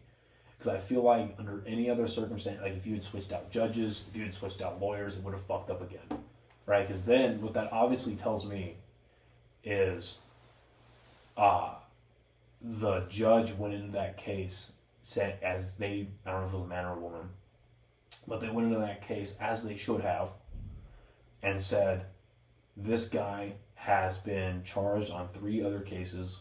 I'm fairly certain it's with those women, but got charged with these cases. They got dropped. I'm not going to let the influence of that outcome, I'm going to let that outcome influence this outcome. Mm-hmm. Turns out the motherfucker actually did it. Mm-hmm. And same thing with Weinstein. He should be fucking thrown into prison and put away because he used his advantage as a man with the fame and power, but just the fame that he had to prey on women. Just fucking wrong. But I think, and then like the cancel culture is another one, right? I think people like Matt Rife right now people are trying to cancel him because of the joke that he made, which frankly I thought the joke was funny. A lot of other people thought the joke was funny. Do you know what the joke is? I have no idea. Okay, so Matt Rife recently came out with a Netflix special. It was okay, not the best. It wasn't his best work, but it was fine. But he made a joke about a waitress. I'm gonna butcher it, but basically it was like a waitress that has a black eye that was his waitress, him and his buddy's waitress. And then he made a joke about like maybe she should have stayed in the kitchen or something like that, or maybe she should have, like, whatever. It was a joke, and it was actually pretty funny. Again, I'm butchering it, but he actually made a pretty funny joke out of it. The cancel culture mob comes after him, and he doubles down. He puts on his story, and he goes, "I apologize for the joke. If you'd like to list your grievances, please press the link here." If you click the link, it takes you to a website where you can buy a special needs helmet. I think that's hilarious. Now, because here's the thing, right? And the reason I bring this up to frame it properly is, why am I bringing this up? Cancel culture, overstepping, and rushing to conclusions. There we go. People are assuming that he's going into that joke with malice. Right, with the wrong intentions, and no, it's a fucking Netflix comedy special, and those people who went to the show, I guarantee the people trying to cancel him didn't go to the show, right? Because if you, in my opinion, if you're engaging with comedy in any way, you have to go in with like a certain amount of prerequisites in your own brain, right? Where it's like, hey, I'm probably gonna hear something I don't like, I'm probably gonna get offended, but guess what? This guy or this girl, whoever, is getting on stage with the intention to make me laugh. Maybe we don't have the same sense of humor, 100%. Maybe we don't have the same interests, 100%. But either way, this person has, especially if it's like a Matt Rife thing, right? This is how big he is now. He thinks that he has worked on his material well enough to where he can make most people laugh. And he does make most people laugh. If you say a joke, and out of the 5,000 people in attendance, 4,982 laugh at it, but then that differential I just made up and can't figure out if I suck at math, whatever that differential is, if they don't laugh at it, that's a swing and a hit. That you knock that out of the park. Good job. Who cares if they don't laugh? And who cares why they're not laughing, right? But again, I think, and granted, the canceling is not going to work because, again, I think the mass cancellations and the mass Me Too stuff kind of brought a lot of discredit upon it, right? But the fact that we can have those type of conversations, those type of social movements, and actually have them affect things, that's very much an American thing, for better or worse, right? It's a very American thing. Yeah. Yeah, it's really hard. It's hard being a comedian, especially when you go into those muddy waters, because it's like some jokes are maybe not the best thing to say, especially if you have someone that has really gotten beaten by whoever it is. That's not funny to them, or should be, but like Yeah. No, and you're right. Like, there are some material that, or there are some subjects that will hit other people certain ways. But the thing with comedians, and this might sound very cold, but like, that's not really their responsibility. And they can't concern themselves with that, right? Because if they're concerning themselves with, and I think this is people that, I think these are people that, this applies to people that are going into a creative endeavor with the intention of making people feel joy, feel some sort of positive emotion, right? Because if you want to go and do comedy, and you finally have the opportunity to get in front of thousands of people, but if you go up there with some hateful shit, you're no longer doing a stand-up routine, you're trying to run a rally. You know what I mean? Mm-hmm. You're trying to be like legitimately hateful, and that's not comedy. You get snuffed out before then anyway. But you're right. There are people that certain topics, they are just not going to land with them. It's just a topic that no matter what happens, whether it's whatever work that own person does not get over, but they're able to manage their feelings properly, like we were saying earlier. They can manage their feelings properly when they do hear that. They don't freak out, right? Or they just don't care to, or whatever it is, whatever those variables are, it's just always going to sit poorly with them. It's always, I hate saying the word trigger, because again, trigger is another word that has lost all fucking meaning, right? And it's gotten conflated with so much negative stuff and so much like unnecessary shame. You know what I mean? That it's like, well, no, being triggered by something is a real thing for a lot of people, and it shouldn't be seen as like, oh, they get triggered easily. They're like, no, maybe not, bitch. Like, maybe there's more to that, right? Maybe there's more breadcrumbs to why that's happening. But, you know, like I was saying a little bit earlier, I think if comedians get too concerned, and that's why like their version of public speaking is so different than like a politician, or it's so different than let's say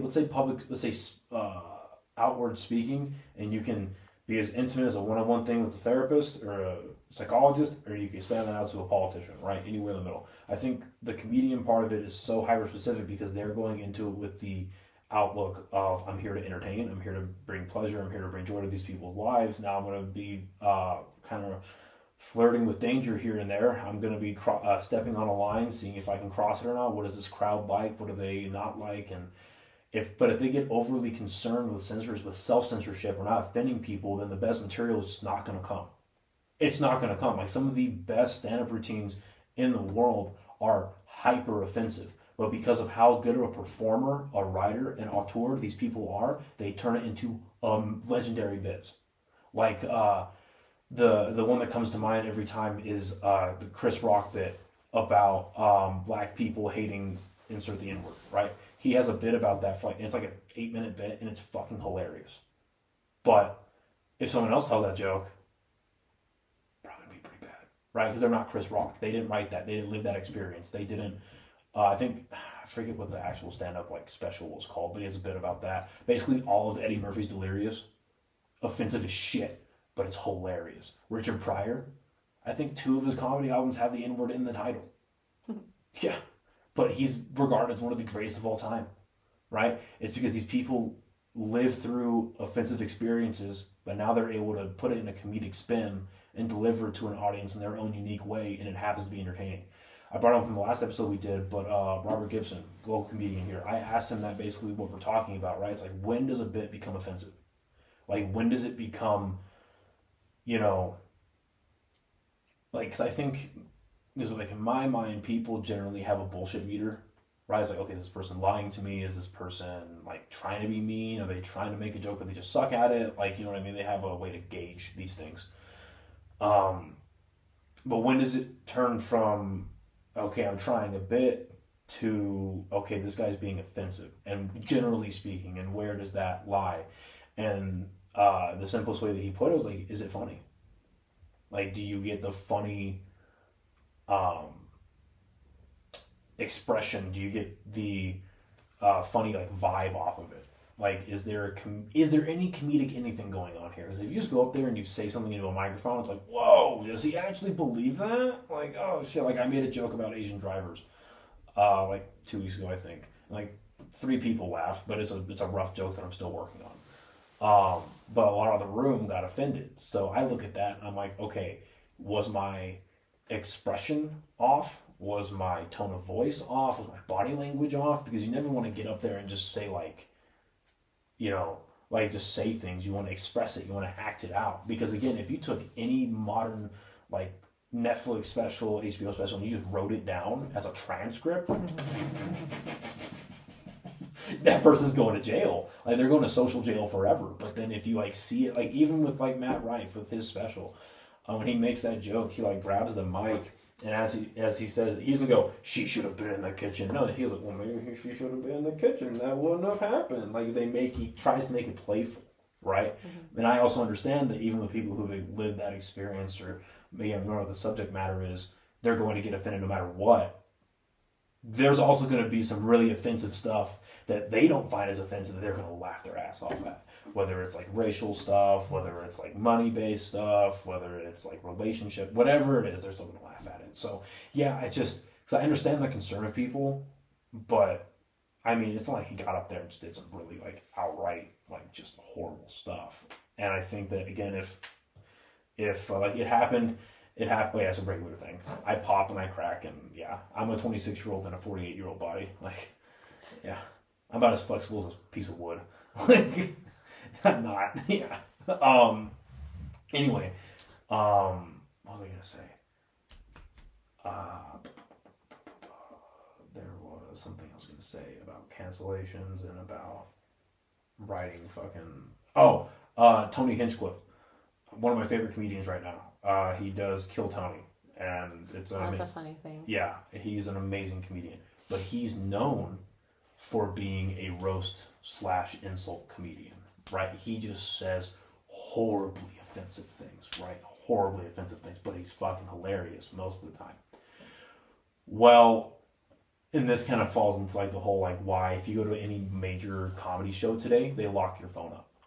Like they don't even allow you to bring your, like what they do typically, they'll either have lockers for you or mostly what they do now is they hand out these bags where you put your phone in and you zip it up and then it locks magnetically through a Bluetooth system.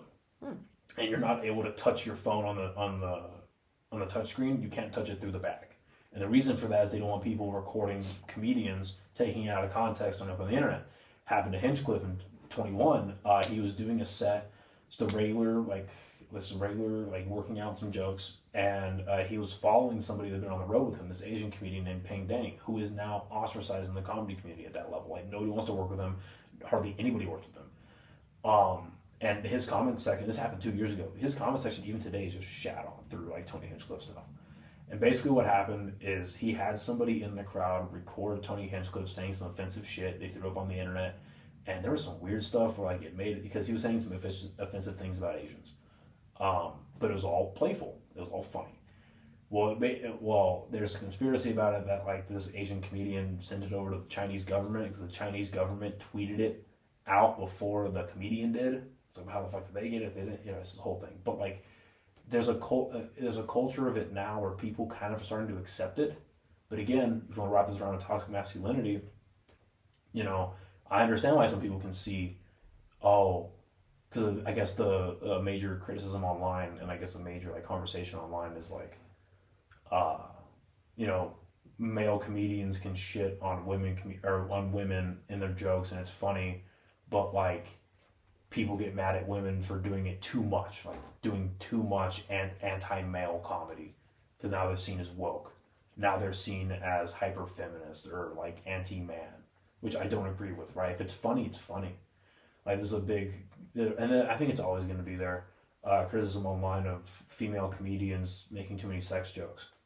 In the right context, I think it's fucking hilarious. Sorry, I don't know why. It just tickles my fucking funny bone when I see a woman make horrendous sex jokes, just the most offensive. If it's funny, the fact that they're a woman makes it 10 times funnier to me. I don't know why. Like, for instance, when you went to the open mic on Wednesday, when Kelly went up, and she started saying dicks and penises and all that. Like, she's so unassuming, and she's so like, tiny and she's tiny and like, stand-up comedy is my first time trying. And then she just lets out some fucking offensive shit. Does it not make it funnier? So I can't blame female comedians for going and doing that. Because if you do it right and you play to your personality, which is a huge skill, that means you know how to write for your own brain. I think people really undervalue, not to completely take us a whole different direction, but I think people undervalue the skill that it takes to write.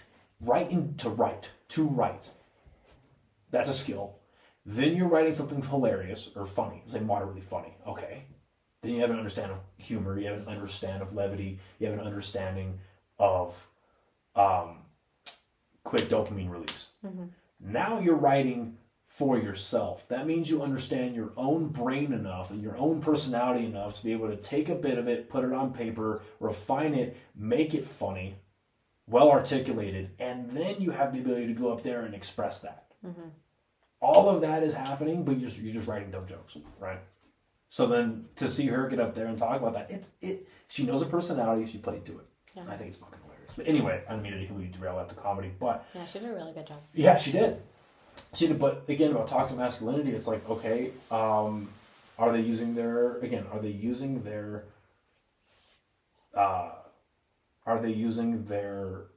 masculine advantage or position or whatever for predatory advantage?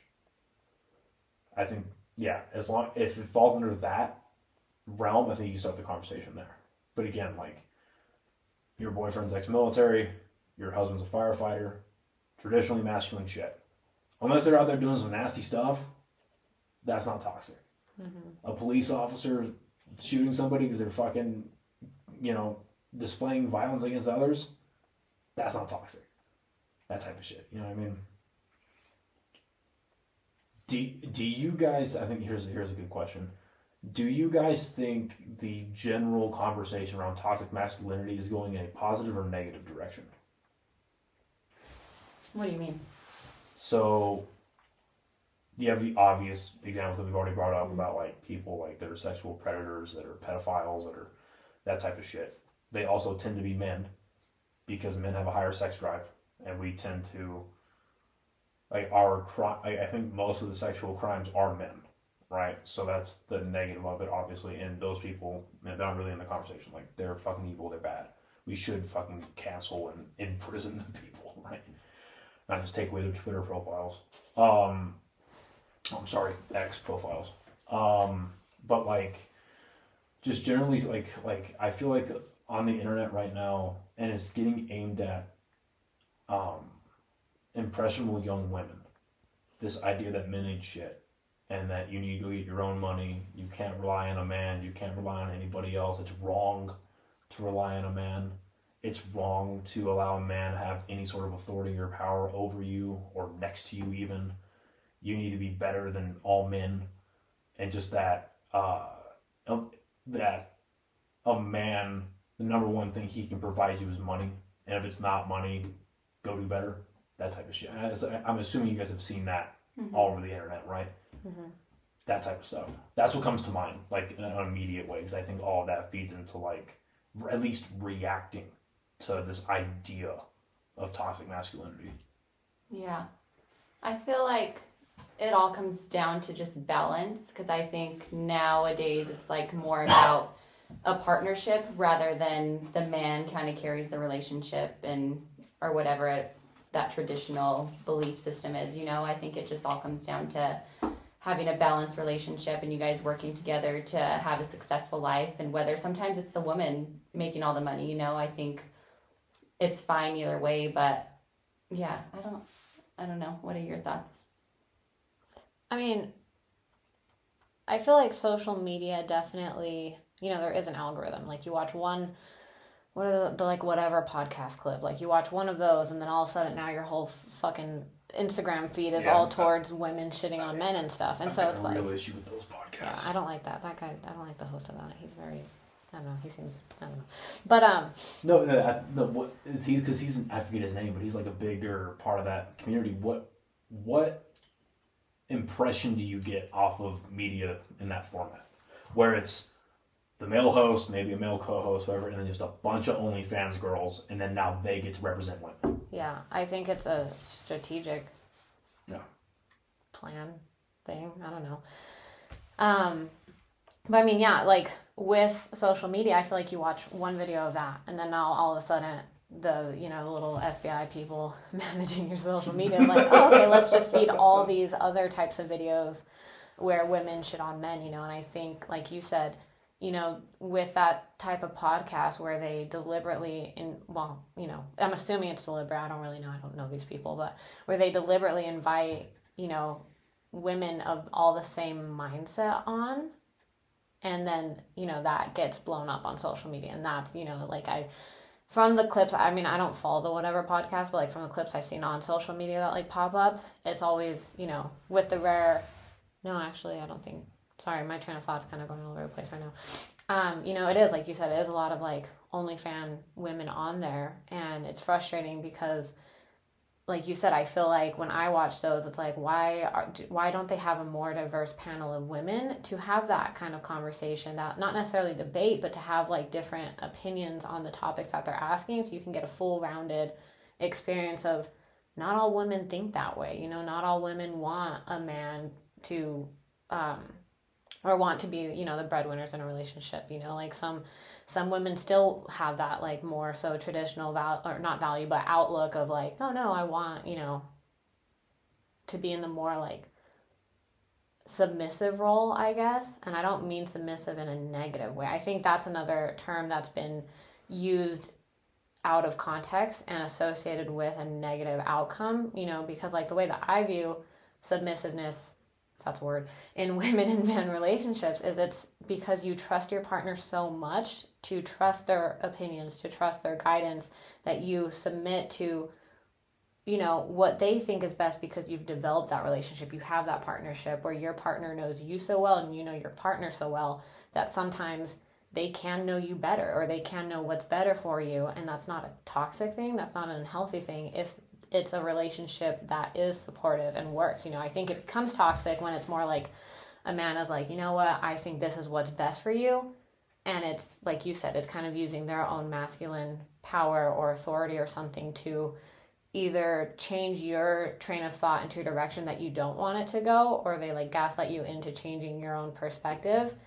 And so essentially, yes, I think what I personally see on social media, but once again, it might just be the algorithm just showing me what it thinks I want to see. I do think social media is painting men in general to be something feared, avoided, whatever it may be. And, and it sucks because I feel like there are a lot of really great men out there, that do have a lot to offer, that do have, like, provide a lot of value, that do have a lot of support and stuff, but it's just like we're focusing so much on the few that are doing the extreme, and then we're grouping all men into that category. And so then, like, it was a really frustrating time when all that, like, cancel culture of, like, first responders was going on, because, like, my husband's a first responder, my brother-in-law's a first responder, my sister's a first responder, like, my dad was a first responder. I come from a very big, like, military and fire family, and so, like, knowing how great of people they are, and the fact that social media, like, if they just hear that they're a first responder, is going to be like, oh, well, why would you date someone like that, or why would you be associated, or, all this stuff. It's like, why would your sister subject herself to be in an environment full of, like, men like that, and it's like, to me, it's frustrating because they're so quick to, once again, react to what they're seeing and hearing, that they don't take a second to be like, well, maybe this person, wants to be a first responder because they value others' lives over their own, or maybe whatever. And yeah, it sucks that there's a few black sheep in every, job, career that you go into, that taints it for everybody else and causes all these people to get grouped into it, and so I feel like that's kind of what I'm personally seeing, at least with, like, the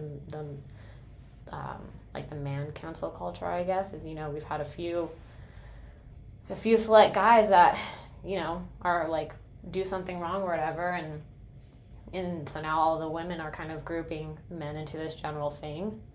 Or, I also kind of feel like we've taken, and this may not come across great, but I feel like, from what I've seen, that we've kind of taken the act of feminism to an extreme side, where it's now like we were wronged by men for so many years, and now it's our turn to wrong men, and it's our turn to take that power away from them. And that's not, in my eyes at least, that's not feminism. That's not equality.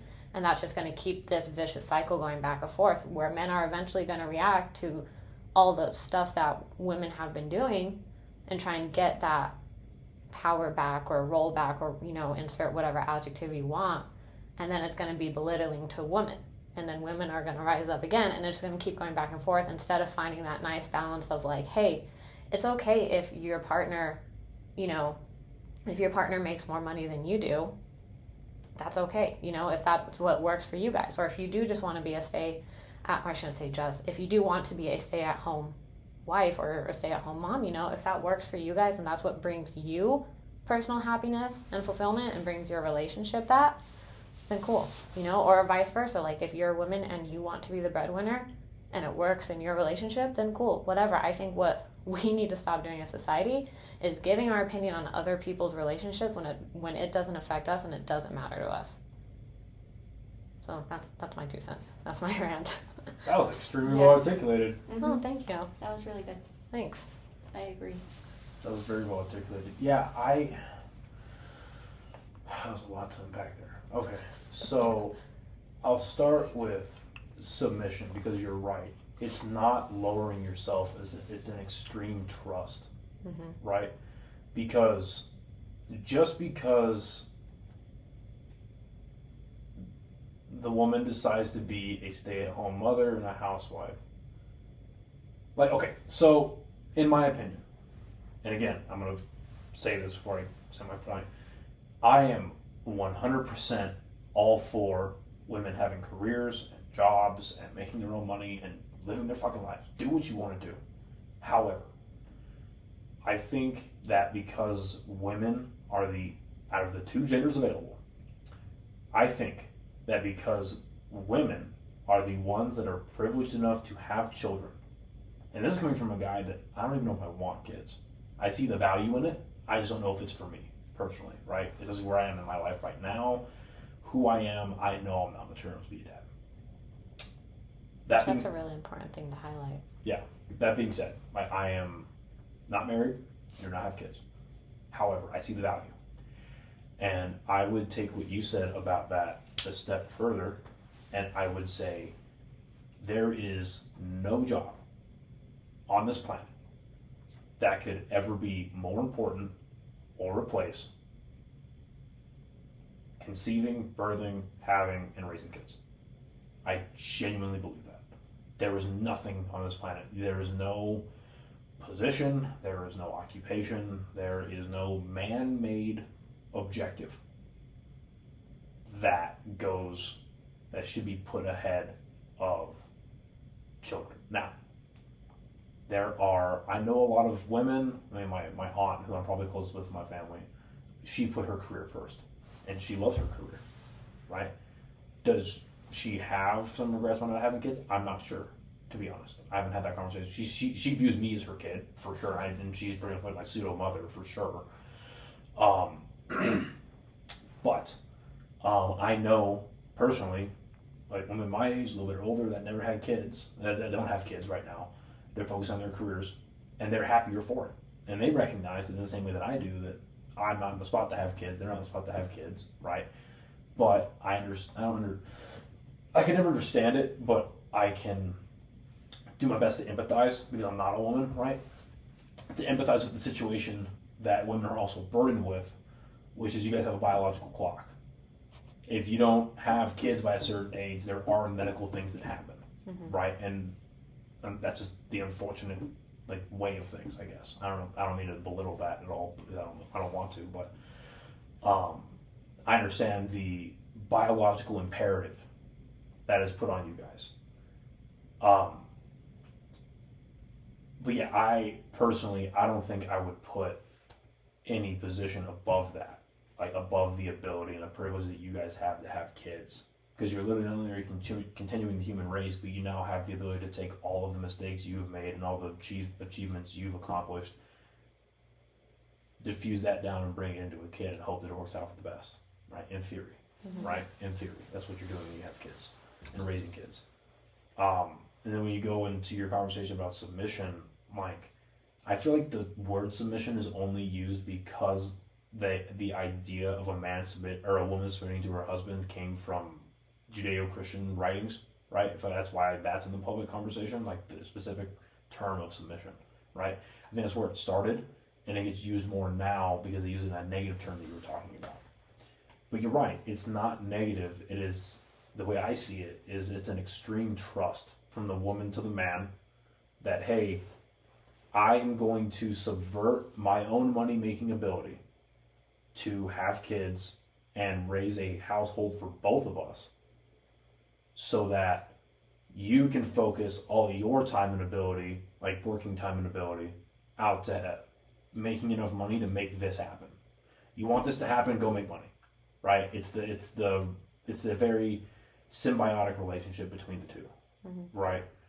Because I'd imagine that there is a significant amount of stress that is put on a woman who's trying to raise a family, trying to raise a household, but there's hardly any money to do it.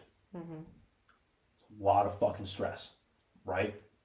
Not saying it hasn't been done before, and because it has been and will continue to be done, right? And that is why, quite frankly, like you certainly have like the extreme of it where it's like gold diggers, but I understand completely why, whether you want to have a career or not, but I understand completely why women in general are like, yeah, I prefer to have a guy that makes a bit more money or makes this amount of money so that we can live, or this amount of money so that we can, you know what I mean? Like, I understand that.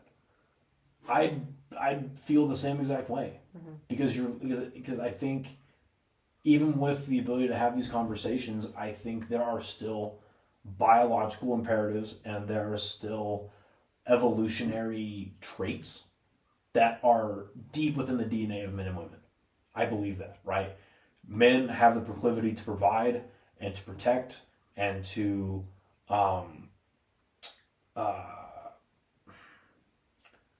to provide basically the standards for a good household to be built. And then I think women have a proclivity to look for the best possible partner that nets that outcome, right? Like, you don't see well-made women, and that's disregarding money, just well put together women going after the 45-year-old McDonald's worker. Sorry, it doesn't fucking happen. Generally speaking, the women see that guy as a loser. Like, that's just how it is in society right now, and I think it's hard to argue against that. And I'm not saying it's a bad thing. I'm not saying it's a good thing.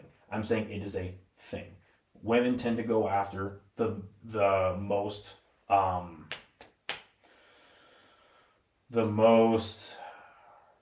they go after the male that they are obviously attracted to, but they are more likely to provide them with the quality of life that they want than other men they've met in that category, I guess. Does that make sense? Am I wording that properly? I hope I'm wording that properly. I think so. It's just kind of like shitty because like McDonald's employees, like they actually make Yeah. pretty good money and they're like tuition shit now. Yeah, No, but like it's always frustrating. Like I was, when I worked in the hospitals, I would like drive past like McDonald's and it'd be like $15 starting hour plus like you get paid tuition. I'm like, what the fuck am I doing at this hospital? But you gotta also understand that like $15 an hour today is like $7 an hour before pandemic. Yeah. You know what I mean? I'm just saying though, like I just think that's frustrating. Yeah. That, Yeah. And I feel like in general it all comes down to who the person is. Yeah, maybe someone, and it's all dependent on like that person. Maybe they grew up in a situation where they didn't have a lot of money growing up, and it's like if you're a woman that does want to have a man that makes more money, totally fine. You know, if you're with someone that and maybe they are like. And I'm not even alluding to millionaires either. I'm just saying men that are generally better off financially, more stable financially. Yeah. We want stable daddies, not sugar daddies. No. I want a stable person that is a good person at heart and they have good moral values. And me personally, I don't go for like money, but I'm not speaking for all women. But you put that perfectly. Thank you. You just summarized everything I was trying to say. Stability. That is one of the number one lessons that I learned when my last relationship ended. My aunt taught me that. I explained to her what happened, and she goes, yeah, you made a lot of bad decisions, but you know where you really fucked up? You didn't make her feel stable. And I was like, fuck. Thanks, I was like, fuck, she's right. And she broke that down for me. She was like, you all started out just fine, but at the end of it, you did not provide her with a stable relationship And when y'all live together in a stable household, because you're immature, you fucked that up. And here's why she acted the way she did. Here's why you reacted the way you did, and it became bad, and now you're no longer together. That's how that happened. Stability. Women look for stability. Yeah. And what is one of the biggest indicators of stability, meaning you have a roof over your head, food in your stomach? Money. And obviously you don't want to be with somebody that's fucking like, toxic, abusive, whatever, right? But then, at the same time, it shows you the power of it. How many stories do you hear of women that stay with a guy because they have money, because they have a home, because they it's removing kids from the situation. If they leave, where do they go? Right? And I'm not saying, and that's obviously a very horrible situation, but that just shows you the power of money and the power of, in that instance, it's perceived stability, right?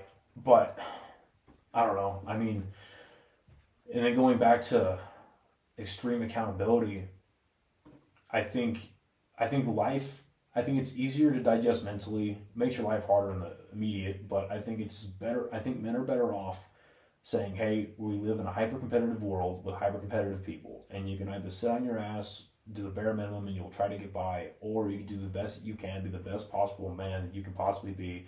And then one of the best pieces of advice I've ever heard, I think Rogan said it. He was like, if you want whatever your idea of the best case scenario partner is, you should probably be the person you think that person wants to be with. And the better caliber, the higher caliber of person you want, the harder you're going to have to work. That's just a fact. From the short time that I've known the both of you, right? It's very obvious to me that, and this is shown by the way you guys act, and it's shown by the type of person you two are both with, right? Could you be with your respective partners if they were lazy? No. Like just intrinsically lazy. Didn't do a whole lot. No. Just smoked weed, played video games, went to their 9-to-5 job. They had money. They have money. They have between 45 to 70K a year, which is the average right now, right? They have money. They own a house. They have a car. They have a nice dog. They have a nice dog. Yeah, but they're lazy. They don't do a whole lot outside of the 9-to-5. Could you be with somebody like that? No. Because you have to match someone that matches your own work ethic. So what does that? So what does that mean, right? That means to get a woman in your guys' caliber, a man has to work harder than the average guy, right? That's when you add in the hyper competitiveness of not only the dating market right now, but the world. You want a high-paying job, you got to work hard for it, right? You want cool opportunities, you have to put yourself out there, but then work hard for it, right? You have the most marketable skill right now outside of networking is the ability to demonstrate your work ethic, right? Your ability to, even if you don't have a lot right now, to show yourself as a good investment. Like, hey, this stock is going to rise if you put a couple bucks into it now, right? Your couple dollars now are going to turn to 100,000 here in a couple of years. Just watch the process happen, but I'm just showing you the potential for that now, right? And then, and we talked about this a little bit earlier, but the people that get brought up saying, getting taught that, everything that happened to you is not your fault, it's their fault. You can put the blame on some other people, you put the blame on the other, and you go from there. They take that into the dating world, and now, so imagine that mindset today. The guys between the ages of 14 and 20, say 10 years, so 14 and 24 years old, they're on social media a lot, and now the dating marketplace has been globalized effectively, right? It just has been. Now, granted, I don't know what the average DM, inbox looks like for a woman today, but I'd imagine it's a lot different than, she has a lot more opportunities now than she would have 10 years ago. Because anyone can contact you at any time ever. All they have to do is find your profile. That is all you have to do. Maybe this is a bit extreme, but I've had a couple of female friends that have shown me DMs they'll get from millionaires. You know what I mean? Or really well off people. Maybe they're not millionaires, but hey, I want to fly you out. Oh yeah. That type of shit, right? That happens all the time. So then it's okay, so what if you're a regular guy in a regular city? I'm gonna speak from personal experience, and you're having to compete against that as a single man. It's all right, do I overly concern myself with that? And I say, oh, well, these fucking women go for these guys in their DMs. I'm right here, you're a fucking... Yeah, I know guys with that mindset. And it's sad. It's okay, dude, that guy's got you beat financially. what else can you? Oh, provide, well. you know. You know what I mean? It's like, okay, you better be awesome in other places while working, because don't you want more money for yourself? Isn't it cool to do cool shit?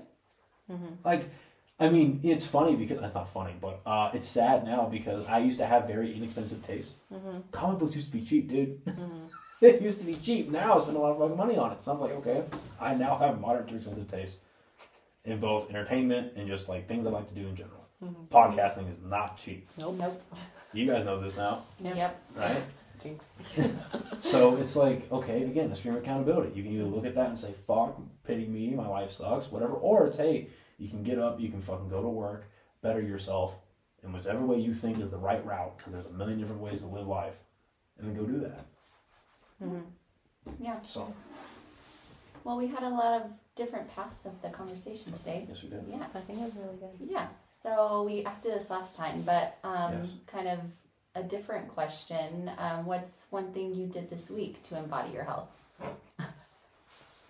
This is a bad week to ask that on. This is the first week in a while I didn't go to the gym at all because I've just been busy as fuck. There's But something, there are other routes. other Yeah. routes of health. yeah. So we talked about it a little bit last time towards the end, but I think it's how do I protect my own mental health? Mm-hmm. You know what I mean? Mm-hmm. And this week has been interesting for a lot of different reasons, but I think it's continuing, regardless of what happens in my personal life, regardless of what happens. That does not take away, how do I word this? It does not take away my ability to do the things that I enjoy. Whether it's things that I enjoy because I like doing them, or it's things that I enjoy because I want to making them a career, right? Like, yeah, just regardless of what happens, I stay on my own path. Mm-hmm. Right, because I mean, you see it all the time. You hear about it all the time, where it's like people that get in relationships or they associate with people, and it takes away from like what they're working on at the time, and they never go back to it. Oh, they were getting into woodworking, and they kind of just gave it up for this, that, and the other. They were doing this or whatever abstract thing they were doing on the side because they really loved doing that, regardless of financial gain. Mm-hmm. They were doing it, and now magically because a thing left or came into their life. They don't have time for it, or they don't have the drive to do it anymore. You know, just as long as I maintain doing the things that I enjoy doing, taking time for myself, and not letting external things really throw me off course. And that's what I've done this week, for sure. Beautiful. Yeah. All right. Well, thank you for coming on again. Those are really quiet goal snaps. That's it.